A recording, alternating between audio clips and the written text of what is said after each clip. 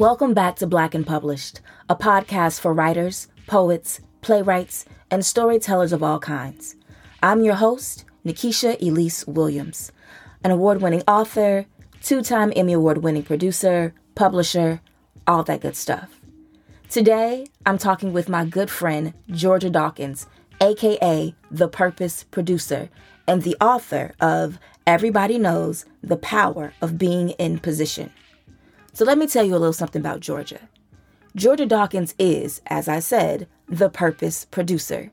From ABC's Good Morning America to Will Packer's Central Ave, Georgia has worked within a multitude of television genres, including local news, network news, talk shows, reality television, and entertainment news. She's got receipts for days.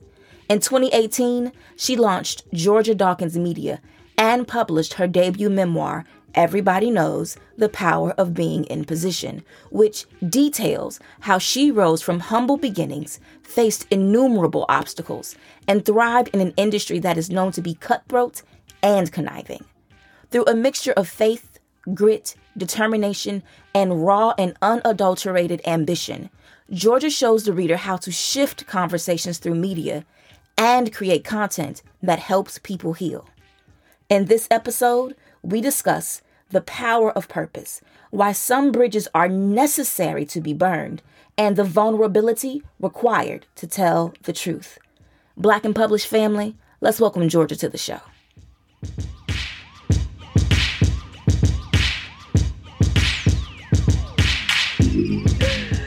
All right, let's get started. When did you know that you were a writer? I think I always knew I was a writer. Maybe not, I didn't have maybe that word, but I knew I was a storyteller. I knew that. Well, I knew I like to entertain people. And I like to make up stories. Like it kind of started with like music and poetry and, maybe if I was in a girl group, this is what it would sound like. And so it started with like those stories about like friendship and then whatever you thought was love at 9. And then it kind of evolved into, I can make this a career. It can be journalism. Oh, okay. It's coming together, the storytelling aspect and what I should do with that gift. When did you first discover the power of storytelling through journalism? I never really looked at it this way, but I can remember being like in elementary school and hearing about the death of Princess Diana and feeling that the way I did. And now, that I can look back and see the power of media to not know a person at all and to have their story told to you in all these different ways, so much so that you can feel like you know them. And so when they are lost, you feel that too. And so that's when I first started to see the power of media before I knew that that's what it was. And I think it was around 12, sixth grade, when I knew that that would be journalism for me. My uncle worked for Black Press, and he would often go to like games and like events and cover the Black celebrities. And I'm from a small town. I'm like, how do people even know who this guy is? But he had those types of connections and relationships. And I thought it was just really important, that he worked for Black media before I knew what Black media was and how hard that was at the time that he was doing it to tell those stories about us. I know. I can understand that. Me growing up in Chicago, I always was aware of Black media because Ebony and Jet were headquartered in Chicago for just about all of their tenure until they moved to New York shortly before they closed. And so I think the power of the Black press has always been in telling our story. So how did you want to contribute to that once you got on this journey of journalism? At first, I thought that looked like Oprah, of course, Jackie Reed, BET Nightly News. If I'm going to be a Black journalist, and this is obviously what it looks like, because that's all I saw. It wasn't until like high school when they started to like require us to write papers about our, selected career paths. And I was like, why do I need to do research? I know exactly what I want to do. I don't know why I need to go find out all this extra information, but I'm so glad I did, because that's when I was like, oh, there's more to journalism than TV. Magazines are included, newspaper, radio, even. So, to know that Tom Joyner is like really the king of radio, the king of Black media, low key, but I didn't know that. High key, major keys, all the keys. Thank you, Tom Joyner. But to have that type of representation, I think it just really started to evolve for me between high school and college, getting out into the real world and seeing what that looked like, And so it was that first internship when I was like, oh, I don't have to be on TV.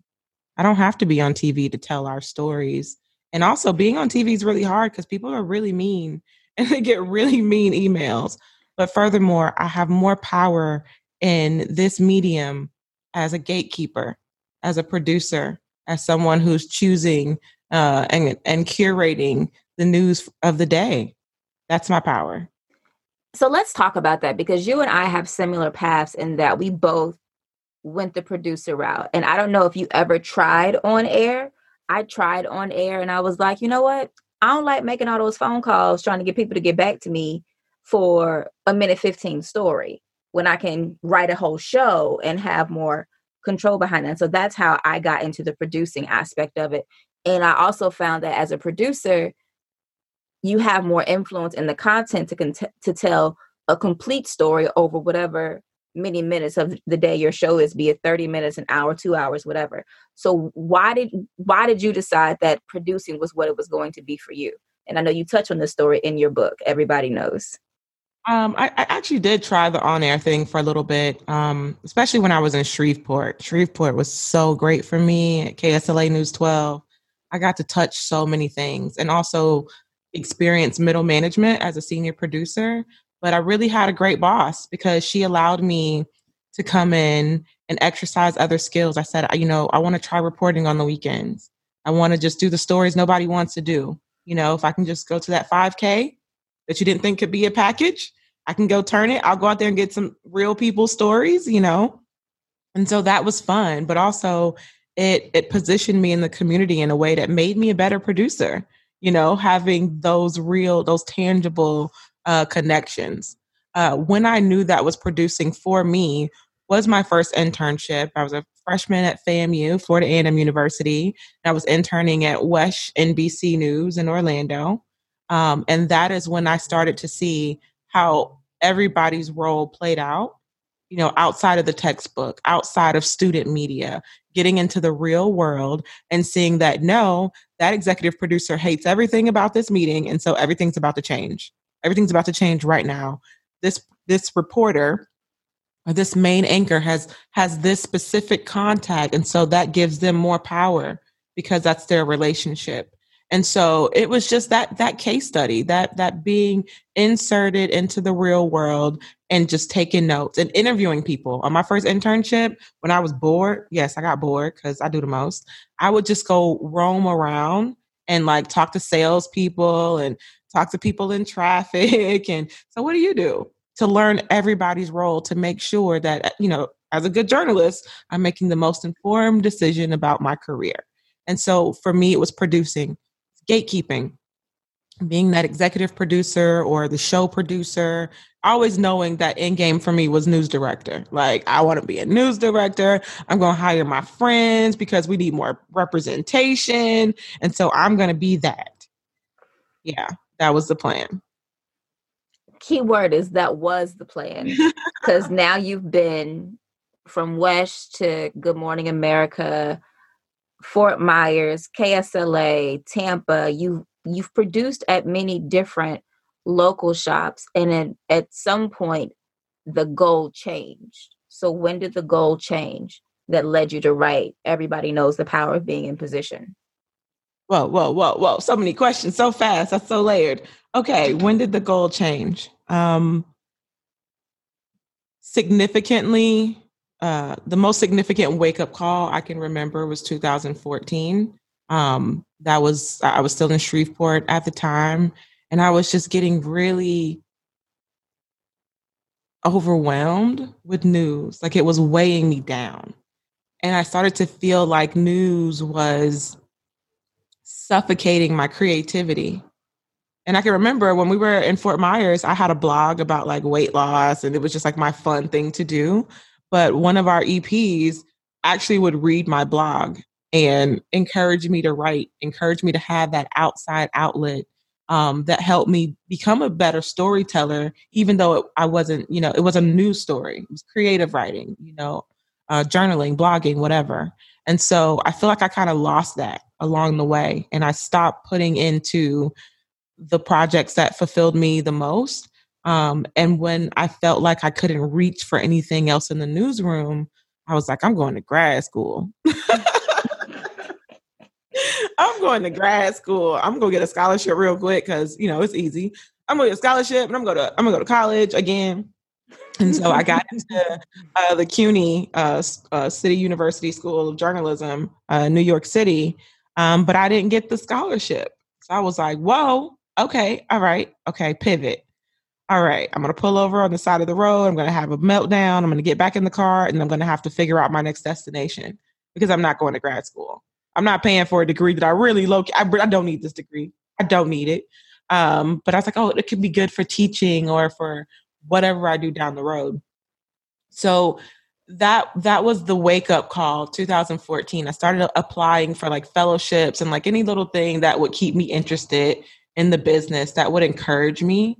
But by 2015, I was done. I'm like, I can't do this anymore. And at that time I was in Tampa, 2015. I was the only Black producer in the newsroom. And I got laid off. I got laid off a year into my contract. This is like the highest I've gone in local news, Market 11. It's such a big deal. But it really wasn't because I was so miserable in that season. I was so miserable in Tampa. I can't say that enough. Hated it, hated it, hated it. 2 stars. Okay. Glad you're not looking to go back because that bridge is burned. Oh, yeah, absolutely. And I mean, that's a whole nother topic, but learning how to burn the bridges, I believe that some bridges it's necessary to burn them. It's not safe for me to go back over that bridge. Why would I leave something that's falling apart up and as something that is stable that I could walk back over, or even waste energy into fixing something that is clearly falling apart and is not here to support me? So learning to let that go. So yeah, it was between 2014, 2015 that I had that wake up call, that shift. And after the layoff, I actually felt freed. I felt free because I was supposed to quit that job. I was supposed to leave. But it happened the way it did. And I'm so grateful because, you don't ever want to quit a job before you have another one. And then you don't want to quit because, of course, you don't want to burn bridges. You don't want to do that. And so I'm glad it happened the way it did, because it led me to Atlanta shortly after.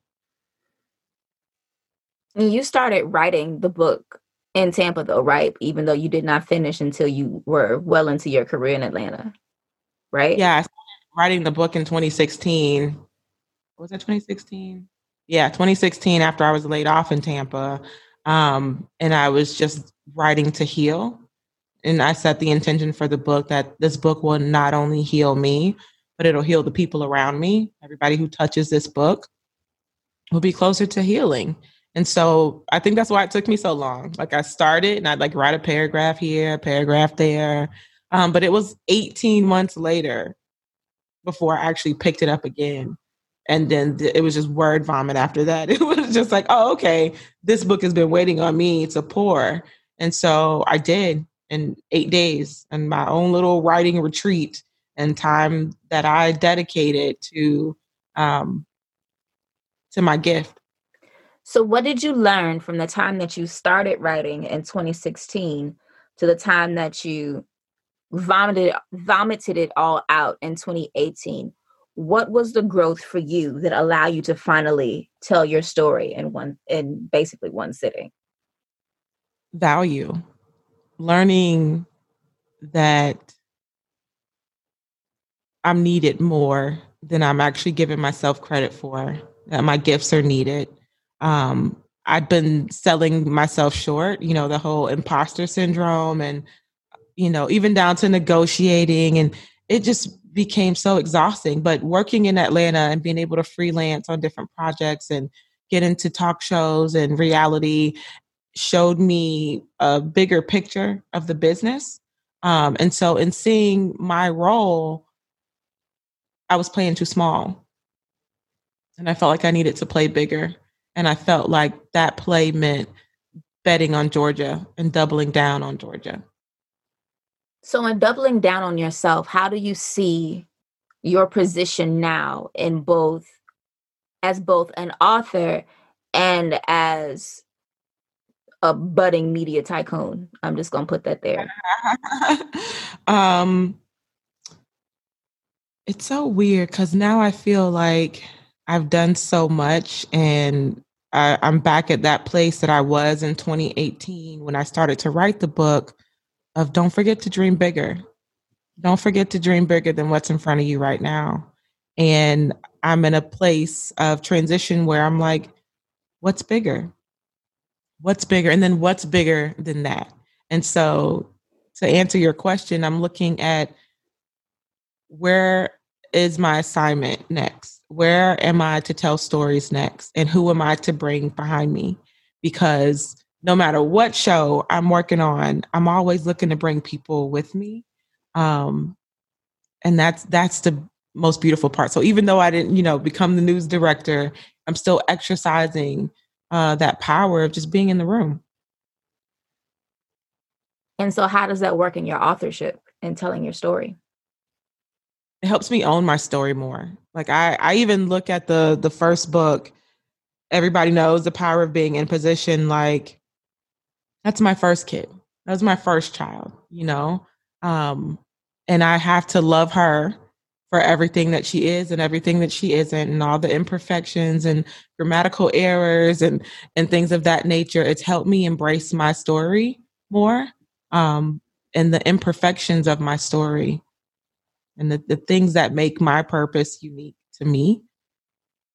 My authorship has helped me in owning that. So let's get into it. What was you talk about you went on an 8-day writing retreat to finish Everybody Knows. So what was the journey from the time that you finished the book until publication to this point now where you're accepting that it is what it is? Yes, the questions are layered. Nikisha, I feel like you're trying to pull the second book out of me in a podcast. And that's just not fair. It's not. First of all, I didn't tell anyone that you were writing a second book. You told on yourself. Of course. I just want the story because we're called Black and Published. You're Black, you're published. Tell us how.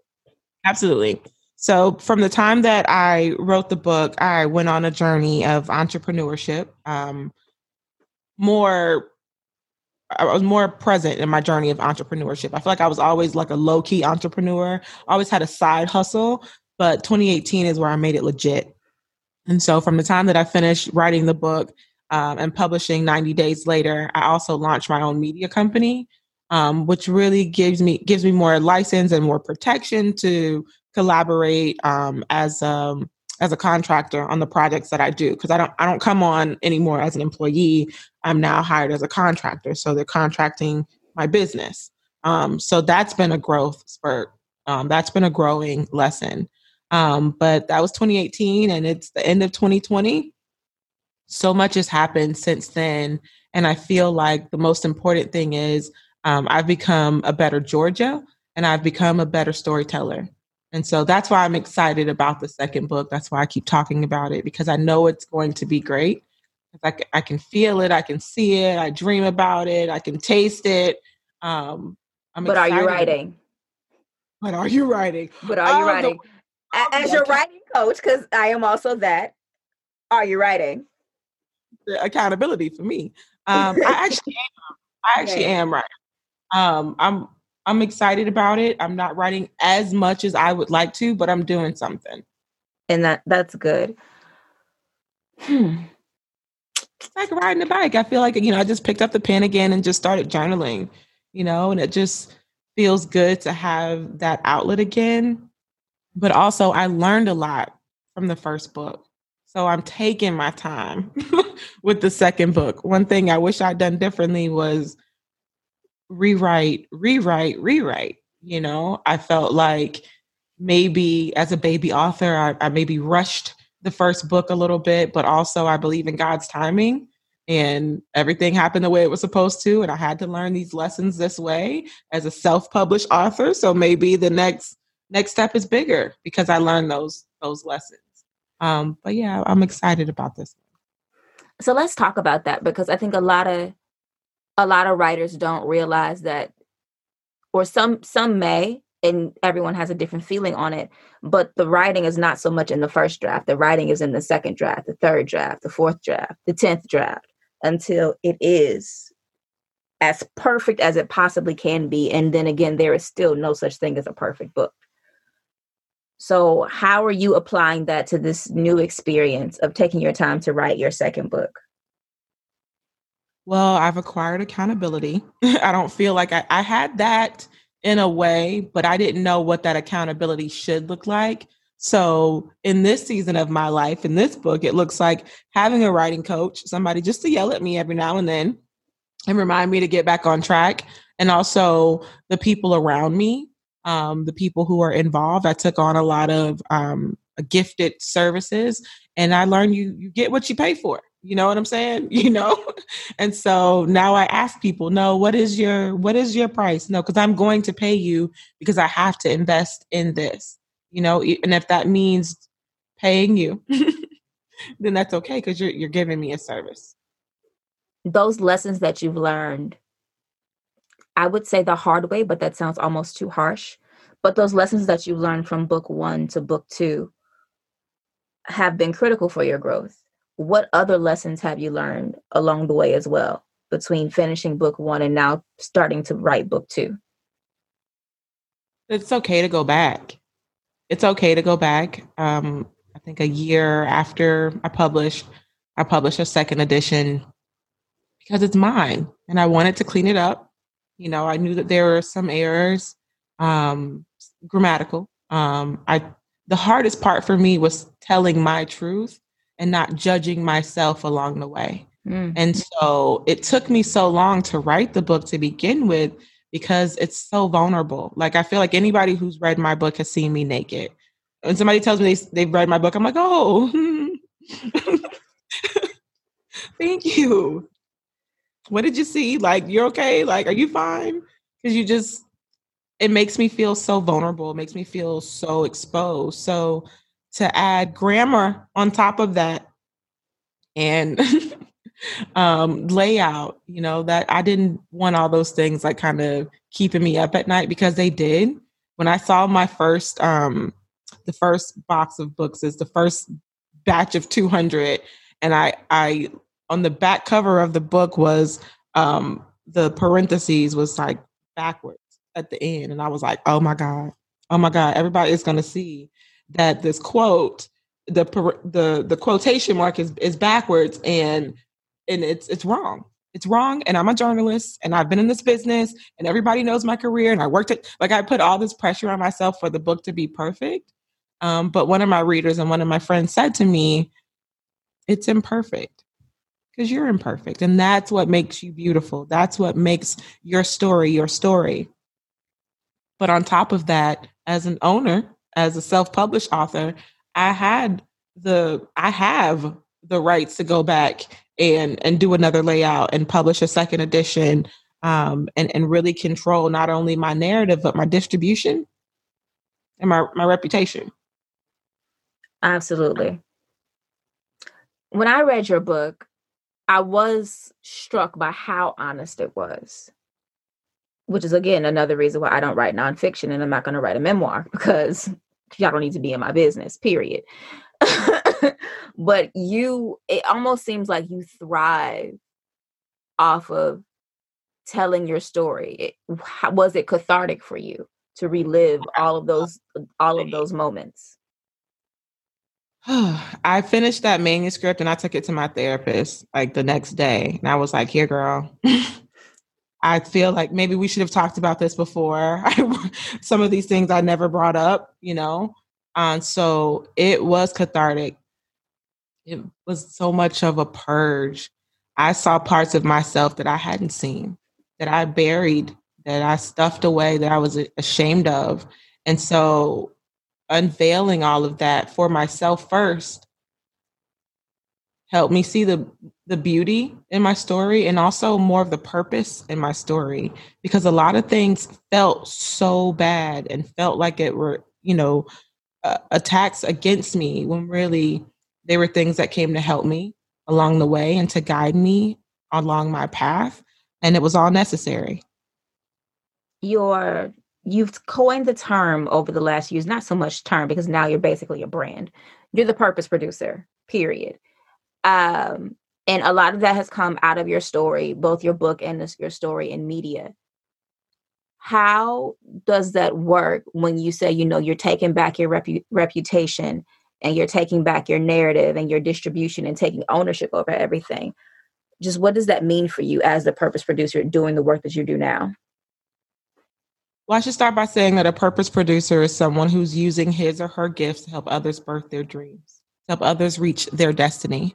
And so by sharing my story, I'm positioning my story to help other people. I'm positioning myself to help others. And I think a lot of times we hold back those embarrassing moments. Maybe I did share a little too much, but first I wrote for me. So there it is, y'all. You enjoy it or you don't, but know that I first wrote that book for me. I first wrote for me. And that is why it's the thing that I'm most proud of. Even though it's a thing that sometimes I'm like, ooh, I was a little embarrassed, felt a little guilty, a little shame. I'm so proud though. I'm so proud because I wrote a book. I told my story. And for so long, my whole career is about telling other people's stories. So to be able to tell mine and to be able to own that's purpose for me. And so I am the purpose producer, but I'm a purpose producer first. I'm simply in position, and I'm encouraging other people to be in position as well. Hence, everybody knows the power of being in position. We're all here for each other. And so on that note, can you share a little bit from Everybody Knows the Power of Being in Position with the Black and published audience? Oh no, you said I put too much of my business out here, so it's out here now. It's out here, so let me find out. Well, I'm gonna read the end of Black Boy Joy. Black Boy Joy is chapter 3. My entire outlook on life changed when I was 11 years old, thanks to the police department of Fort Myers, Florida. Granted, members of my family put me in a life-threatening position, but none of us knew that until a SWAT cop put a gun to my head. That was bad for me. Something worse, though, happened to my little brother. It was 1998, and I was spending a few days with my family. My cousin and his mom were there, too. We'd mostly fill our days trying to make new friends in the neighborhood. We'd play house, hide and seek, and tag. Most of us were at the age where we were horny but chase. At least everybody else was, I guess. But at the end of the day, someone was always trying to grind up on someone else. Where I'm from, we call that hunching. There were a few boys I liked around there, but there were a few girls too. No matter what, we always seemed to get interrupted by the piercing voice of someone's mama or the luring melodic tune of the ice cream truck. The first 3 bars were like an alarm signaling that we had to find money and find it fast. We had a routine. First, we'd pat our pockets and check our socks. If I came up short, I'd run to my aunt or even ask someone else's auntie, mama, or grandmama. I'd do whatever it took to get a king-size drumstick or my ultimate favorite, the flip. That's what people in Southwest Florida call the solid deliciousness I know as the snowball. These things can come in a variety of flavors: pineapple, red, grape, or half and half. I was mostly a pineapple girl, but I also liked for my red to turn into pineapple. I used to lick off the glazed sugar, which topped the frozen dessert, and eat it with a spoon. But by this time, I was a professional who licked off the glaze before rolling the cup between my hands just to flip it and eat it from the bottom. Nothing said summer in Florida like a flip. If I had known the childhood joy of my ice cream eating innocence was going to end abruptly, I might have slurped down a few more. One day, our summer memories of sugar and raging hormones were interrupted by a loud knock at the door. Then, almost immediately, someone kicked it down. I took off through the kitchen, out the back door, before I could see who it was. I was halfway through the woods behind the house when I remembered that I'd left my little brother behind. I ran back to get him just as fast as I'd taken off, but a man from the SWAT team stopped me in my tracks. Get down, he shouted as he pushed me to the ground. Get on the floor, put your hands behind your back, now, now. I didn't know what I had done wrong. I just followed his orders. There were other men searching around the house. The adults were cuffed in the living room, but they all started shouting at the SWAT cop, "You have to let her go. She's a child. She's just a child." The SWAT officer had used twisty ties to pin my arms behind my back. It hurt. What hurt more was seeing my little brother. The right side of my face was smushed into the ground, and the sight of me hogtied with a gun to my head had him screaming as he stood next to a police car about 30 feet away. Let my sister go. Let my sister go. His eyes were no longer visible. I could only see tears in the back of his throat as he screamed with every ounce of strength he had. I could only imagine the thoughts that went through his 6-year-old brain as he watched the masked man threaten to shoot if I moved. Later, I found out it was a drug raid, but we were kids. We had no idea what was going on. In the midst of chaos, my aunt yelled, "She's only 11." The adrenaline rush of the man with the gun to my head dropped enough for him to see he was pointing a weapon at a middle school age child. Then he cut the plastic ties off my wrists and let me out of the house. I ran to my brother and held on to him. The rest of the day is a blur. I remember my mom coming to pick us up and the long, dark ride back home. Mama tried to make small talk, but I felt empty. I've never really told anyone about the summer the police put a gun to my head because I was afraid of who it might hurt. That moment has emotionally scarred me forever, and I'm done sacrificing my healing for another person's feelings. I just hate when the truth hurts my family. I have never recovered from that day. It was also the day my little brother lost every ounce of his Black boy joy. We were both just kids waiting on the ice cream truck. Whew. That hits different. Hearing it, you read it in 2020 from when I read it when your book first came out. That experience is so raw, and yet we've just gone through this hellish year where that experience was life for so many Black people across the country, and then was felt viscerally as we were all re-traumatized by watching it on TV. What does that do to you as someone who still works in television? I know now that I have to protect the little girl who I felt no one had protected. I know now that I'm responsible for her healing, that I'm responsible for my healing, and I don't put that on anybody else. I mean, things happen to me, and that it happened. It's in the past now. Like, nobody can go back and like fix it. I can only control how I move forward. And so, yeah, it does hit different. It hits different. It's also triggering. I realized that a lot of times I was having issues, not just because it's inhumane, to see this stuff on TV and write to VO. Okay. Cut your video to your script and make sure you're writing to every detail. Make Include sure you're the gnats of the gunshots or the screams. The gunshots, a screaming mother. Make sure you start your package with that. That kind of stuff was so triggering for me. And I didn't know that that's what it was. I didn't know that it was triggering trauma that I'd buried since I was a kid. But here I am wanting to be the best in this business and enduring this trauma all the time because I want to be great and I want people to see me as great. But I'm falling apart. That's not a good situation here. So is your writing a way to protect yourself from everything else that you do in the businesses that you do and the industries that you are a part of? I don't think it's protection just yet. I feel like you said, it's very honest. I feel like sometimes it, depending on who picks it up, it can be seen as a risk. I could be seen as a liability. She talks too much. So that's in the back of my head too. And so bringing it, full circle to entrepreneurship, I have to keep something going because I do run my mouth. I do talk a lot, but I'm passionate about the stories that need to be told. And my story was the first story that I felt like I needed to tell. So yeah, I feel like it's more of a risk than anything. So what do you want readers to get out of your story? I want them to get healing.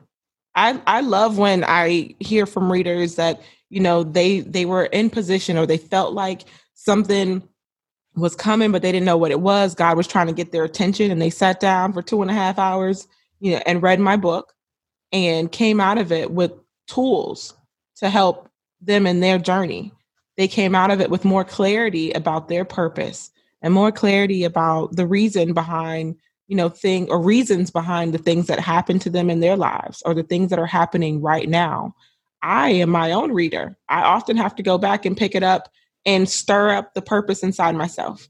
I have to go stir up my gifts as well. I have to go back and be reminded of where I came from, the process, the journey. Oh my gosh, it's so necessary. So I hope that readers pick it up and they are healed. Ooh, you say you have to go back and pick it up to stir up the purpose in you. Let's talk about that. How do you, because writing is very much a creative thing. And even though you're telling your story, there is still an element of creativity in it into how you put the words down on the paper. So when you go back and you read what you put out 2 years ago and you've grown since then, how does that change you when you're in a mood where you don't feel like being everything that you are? I kind of feel like the book is kind of like a journal. Like I keep my journals from years and years, because writing is how I hold myself accountable. So when I go back and I read the chapters, it's like I'm reading notes to myself. It's like I've left myself these breadcrumbs on how to get back on track or how to get back to my purpose. So when I feel a little off, I go back to those crumbs. I go back to the piece I dropped that day in Fort Myers. I go back to the pieces I dropped in Shreveport, the pieces I dropped in Tampa, and I connect the dots. Where am I? What is the big picture? Where am I going from here?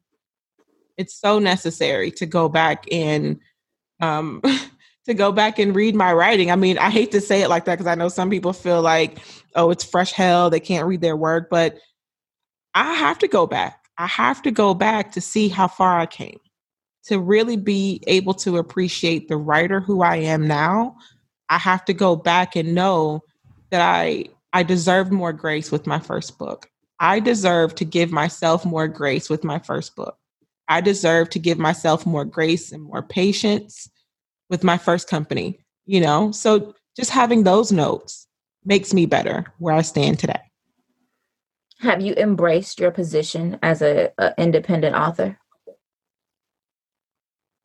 Actually, I don't feel like I have. I don't feel like I wrote this the other day. I don't feel like I'm a great writer until I get out the second book. And I can hear you, but are you writing? And I am. I'm writing, in my head. I'm getting things out though. They're coming out of my head. Why do you think it's the second book that would validate you more?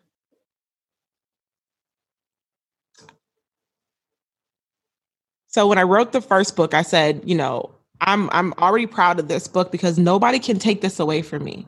This is my story. To be able to tell my story and to be able to tell my truth, the truth in my growth a second time, I feel like it's important for me to see that because, again, I like receipts. I like receipts and I want to be able to see the growth from book to book. I feel like I don't know any great writer who just has a one-hit wonder. I'm not saying this is a one-hit wonder, but who just drops one mixtape and they're out. That's it. No, I feel like the beauty in being a great writer is you keep writing and you keep trying and you keep evolving. And you don't necessarily write to get better, for people to see you as better. You write to feel better. I would argue that you write to be better in all the ways that means.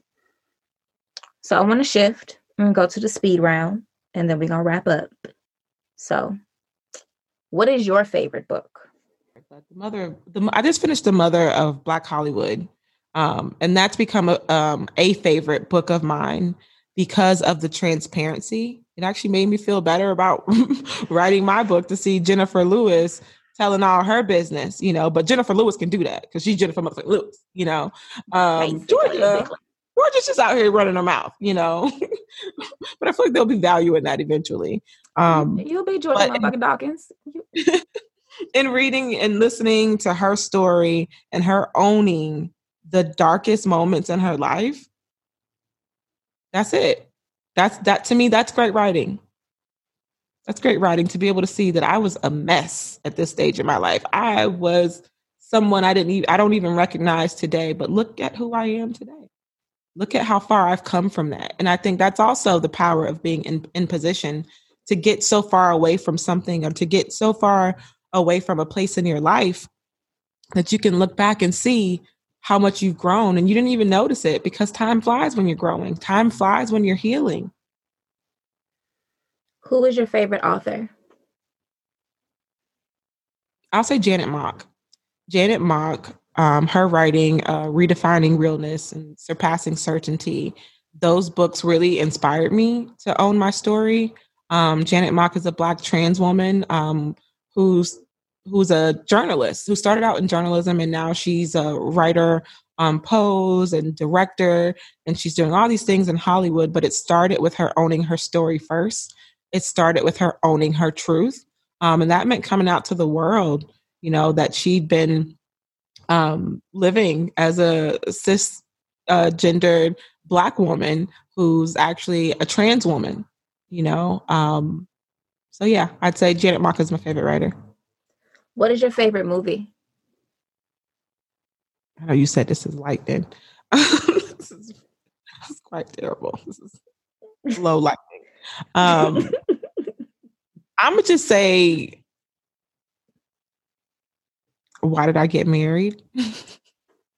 Because it's my favorite Tyler Perry movie, and it's my favorite Tyler Perry play.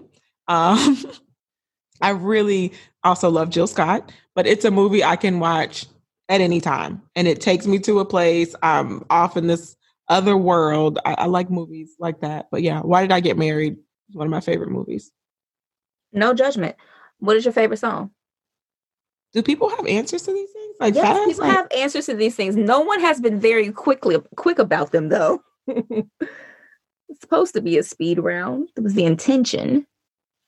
I'll say everything is one of, because I have a lot of favorite songs, but I'll say Running by Emily King is one of my favorite songs, because it talks about the journey of, running from the things that you've become, Ooh. Like, I wish I could stop running from all the things that I've become, all the things that I've done.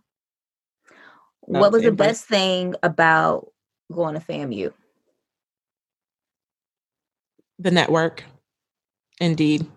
The best thing about going to FAMU is absolutely the network, and knowing that they always have my back. They always have my back. What did you love most about TV news? The quick turnaround, the instant gratification. Like, we're doing this show today, all right? And we're going to do it live. And we're going to have all these key players, and we're going to have a live cam, okay? We're probably going to put the Sky Tracker out there too. The production of it, and then seeing it happen that same day, and then doing it again. I feel like it kind of created this unhealthy adrenaline for me now that I work on productions where it could be months. It could be years before I see my work, so sometimes I miss that control room adrenaline. And so what do you love most now about entertainment news magazine reality format? I guess I like what I don't like, and that is the time, the pacing, the development, the details. Taking that time out to really produce a story, segment produce, field produce, seeing it all come together. I really am enjoying the pacing. It's the pacing for me. Why do you like telling your story? It's mine. Nobody else can do it. Nobody knows what I know. And what is your superpower? Peace. Hey. I have one more from the section that you read in your book. Do you still like a flip? Yes. Oh my gosh. I was home like in October and it was for sad occasion, death in the family. And my brother came home with these paper bags. Like, I was like, I already know what's in these bags. Like, I'm so excited. It was really, it made me really happy to see that. And I had a red one. I like that you gave flavors for all the others, and then red is just red. It's not red cherry. It's not red strawberry. It's just red. Like there's really pineapple, grape, there's orange, and then there's red. Red. Red is an actual factual flavor. All right, last question. I'm gonna let you go. So you've been doing a lot of writing to heal others, and the telling of your story is part of your business. So when you're dead and gone, and someone sees what you've left behind in your work and in your words, what would you like them to write about your legacy? Look at all the people she helped put in position. I want people to see the light. Just one light. One light. That's legacy. There it is, Georgia Dawkins. Big thank you to Georgia for being here today on Black and Published. Make sure you check out Georgia's book, Everybody Knows the Power of Being in Position. And if you're not following her, follow Georgia on the socials. She's at Georgia Dawkins on Twitter and Instagram. That's our show for the week.